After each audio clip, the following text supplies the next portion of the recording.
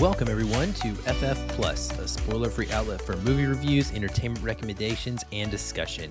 I'm your host, Aaron White, and on this episode, I will be bringing you two new reviews. This will be the first of two FF Plus episodes this week.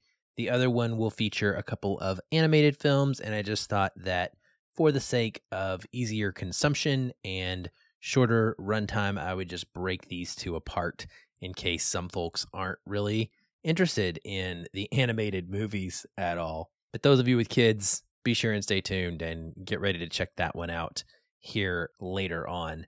By the way, if you have been enjoying the content and the reviews, would love for you to leave us a review on Apple Podcasts or your podcast app or listening place of choice. It always helps us out and brings more eyeballs to the show and thus more people that will hopefully join our wonderful Feelin' Film Facebook discussion group, or find us on Twitter, or find us in our Repod community, anywhere we are, to talk movies, because that is one thing we always love to do. Here on FF Plus, the format is always straightforward. It's simple, short, and spoiler-free. So let's get started. The first film we're going to discuss is Vengeance from Focus Features. It stars BJ Novak, Boyd Holbrook, Dove Cameron, Issa Rae, and Ashton Kutcher. It is both written and directed by BJ Novak. What's it about? A journalist and podcaster travel from New York City to Texas to investigate the death of a woman whom he hooked up with. Now, this is the writing and directorial debut for BJ Novak, and I can tell you right away, I am a big fan. I think that this signals strongly that Novak is especially a writer to keep an eye on. The best part of this film for me was the script. It is a razor sharp, darkly comedic, and highly commentary heavy movie. It kicks off with this, crazy situation. He's having a conversation with a certain musical artist, I won't spoil it for you, on the top of a rooftop bar in New York City. And they're essentially discussing hookup culture and how meaningless it is. They are constantly texting at the same time that they're talking, and they're texting back and forth with multiple women, and they're referring to how the women are saved in their phones as Becky something, or I don't know, Sarah S, or whatever. Like, they're not actual relationships. They're just people who have floated in and out of their orbits, and there's no real connectedness to them. And a gag starts at this conversation that continues throughout the whole film, where they continually one will say something and the other one will just respond with 100%, 100%, 100%, which is great and hilarious. It's a funny joke, and it runs throughout the film, and I think it's pretty meaningful because it's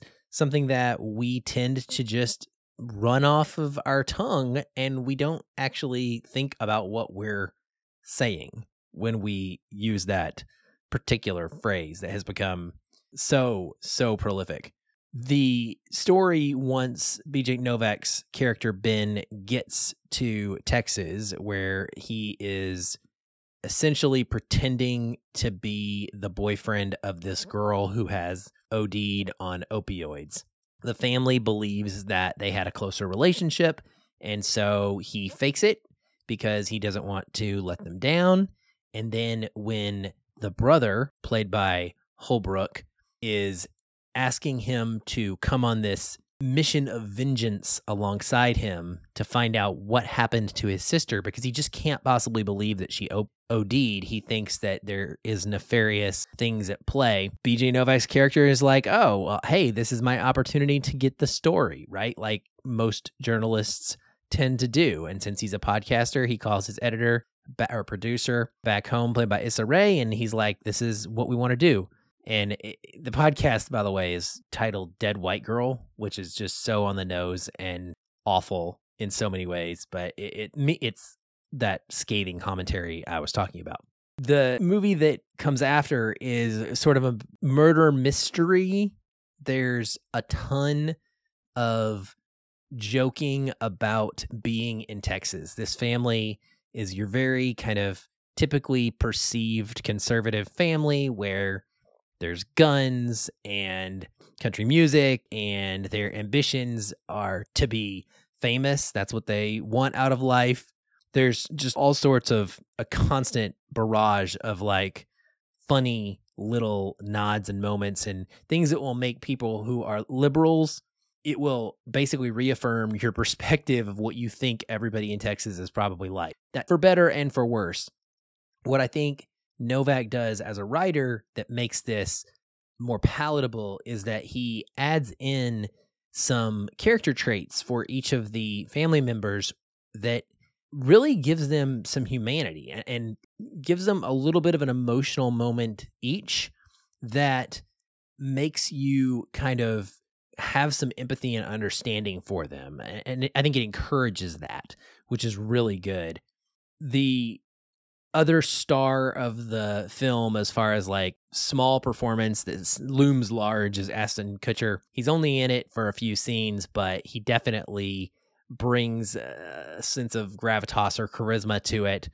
He's great in his moments. He's a gem, as Holbrook is. Holbrook, I think, is really good in the movie. Novak's solid as well, but I think his writing is by far what stands out the most. The direction is so-so. This is a movie where it's going to look just fine at home. There's nothing interesting happening outside of maybe the final climax of the film. One of the characters goes on this long monologue, and I think there are some cool directorial choices during that sequence that helps to make it more affecting than it maybe would have been if it had just been shot straight through. And I really liked the movie. I thought that he balances the tonal shifts between the dark comedy and this mystery story and those emotional moments I was talking about. And then, of course, just this nonstop look at what the identity of America is. And what I really appreciate about movies that are trying to have a message or look at social commentary in this way are when they genuinely lead me to a point of self-reflection that feels vital. And this one did that, even if just for a moment. I would honestly compare it to something like Not Okay, which is one of the films that I reviewed last week. It has a similar kind of thing that it makes you look at yourself and go, what am I doing? And why am I doing it? And is this the right way to be living my life? Now, how far people take that beyond just watching this film, who knows?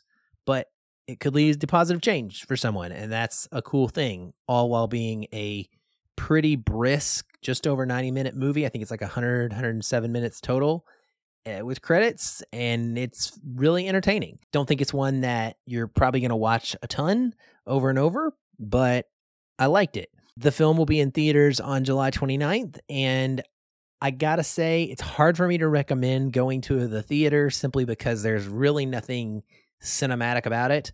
Although this is not one of the films that has a theater run and then an already tied to a streamer. So maybe go see it now, because who knows when it's going to become available on a streaming service. I also kind of want to recommend it just because it's always good to go see original storytelling in the theater, because it lets the studios know that we want more of that. Just set your expectations accordingly, that it's not a big action type of film in any shape or form. But it is a good movie and a fun watch. The other film I have for this episode to talk about is 13 Lives from United Artists and Amazon Studios. It stars Viggo Mortensen, Colin Farrell, Joel Edgerton, and Tom Bateman. It is directed by Ron Howard and written by Non McPherson and William Nicholson. What's it about? A rescue mission is assembled in Thailand where a group of young boys and their soccer coach are trapped in a system of underground caves that are flooding. Now, this is a true story based on an event in 2018 when this soccer team and their coach got stuck in this cave system for, I think, well over 20 days, or close going on 20 days. I can't remember the exact amount of time.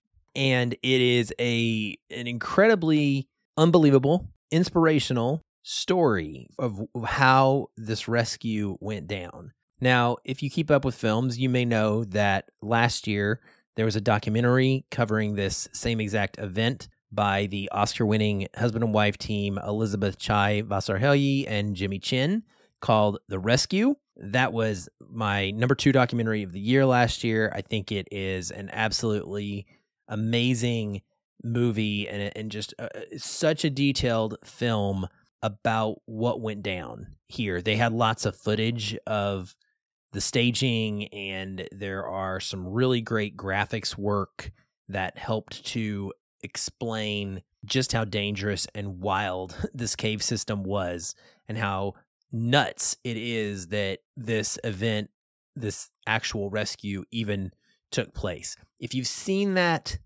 there's nothing here that's new. This is strictly a dramatization. And so you just understand that these are 2 different methods of storytelling about the same event. And I think that they have different purposes.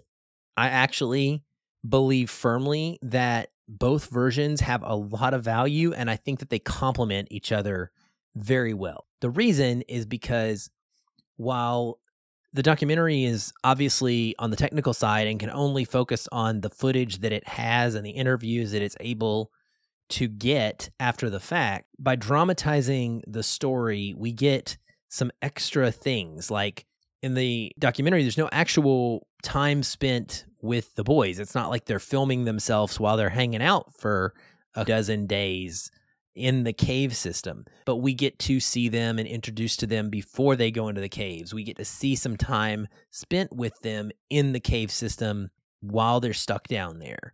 And I think that that helps to give us a little bit more of a perspective of what it could have been like inside and to attach us to the boys in a more meaningful way, because we have these characters. They have names to us now. We have seen them joke with each other and ride bikes, and we know that somebody's having a birthday. And so it just gives you kind of a more of a connection to the kids that are trying to be rescued. And then we also get a little bit of time spent with parents. And I think that that was a good choice because it helps to give us the perspective of what it might be like to be a parent in Thailand and not to be getting any information about your kid and what's going on. Even when the rescue happens, the government was withholding the names of them as they came out because they weren't sure whether or not they were all going to be saved. And so things like that, getting to see the parents react and having kind of walked through the whole story, seeing the parents along the way was pretty impactful, in my opinion.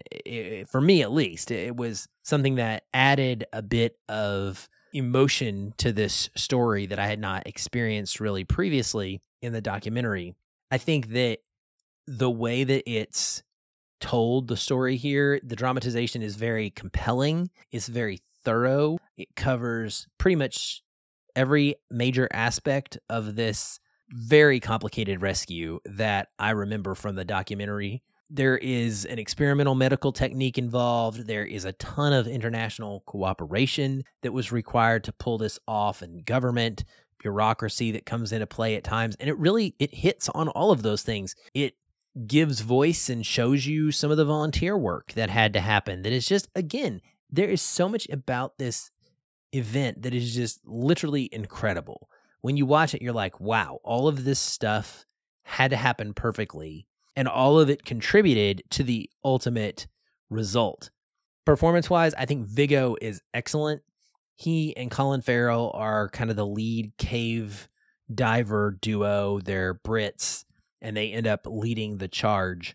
But Viggo's character in real life, I believe his name is Richard Stanton, even as portrayed in the documentary, he is a sort of a no-nonsense kind of guy. Like, he is...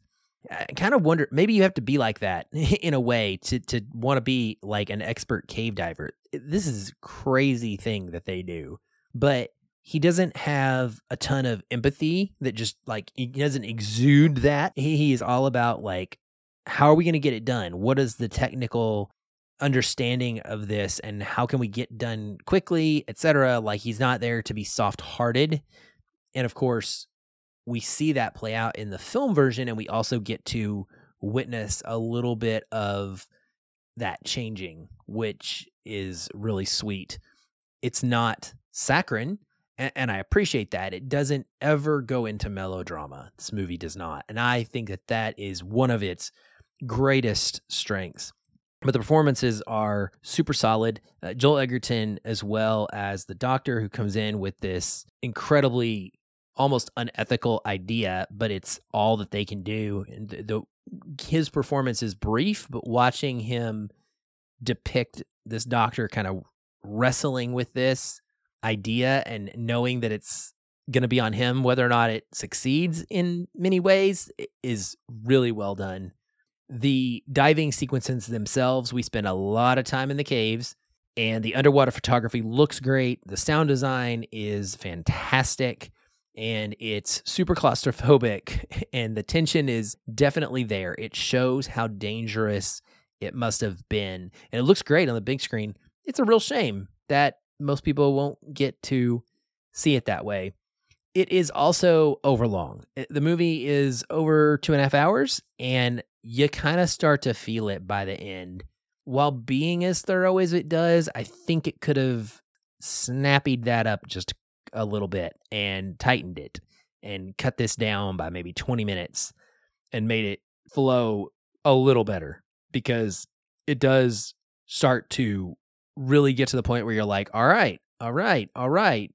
And I actually think that the lack of a score through maybe the first 3/4 of a movie is kind of nice. It feels a little different. It doesn't lean into melodrama, but then that final act, it does have a little bit of a score that helps to raise the energy and get you in the headspace of like, okay, we're in the moment now and we don't know what's going to happen. And that's one of the highest pieces of praise I can give it as well. Much like the documentary, is the movie was able to make me question what was going to happen, even when I knew going into it what the result was. And I think that that is a sign of good filmmaking. So 13 Lives will be in theaters on July 29th for 1 week only. This is so dumb. I do not like it. Then it will be streaming on Amazon Prime Video on August the 5th. It may or may not be available at your specific theater chain that's local to you. Be sure and keep an eye out, check and see if it's there. If it is, I highly recommend seeing it in a theater. Please. It's going to look a lot better. You're going to be more invested in it. You're not going to be distracted by things in your home. I think this is definitely worth going to a movie theater to see. So if you have that opportunity during that 1 week run, take advantage of it. Otherwise, go ahead and put it in your plans now to get this on your list for August 5th when it becomes available on Amazon Prime Video, because it is well worth a watch. Well, that's it for this episode of FF Plus. As I mentioned, there will be another one coming later this week, so keep an ear out for that. Hopefully, I've helped you make an informed decision about movies that you may or may not be interested in. That's it for me. I'll be back soon. Until then, keep watching and keep feeling film.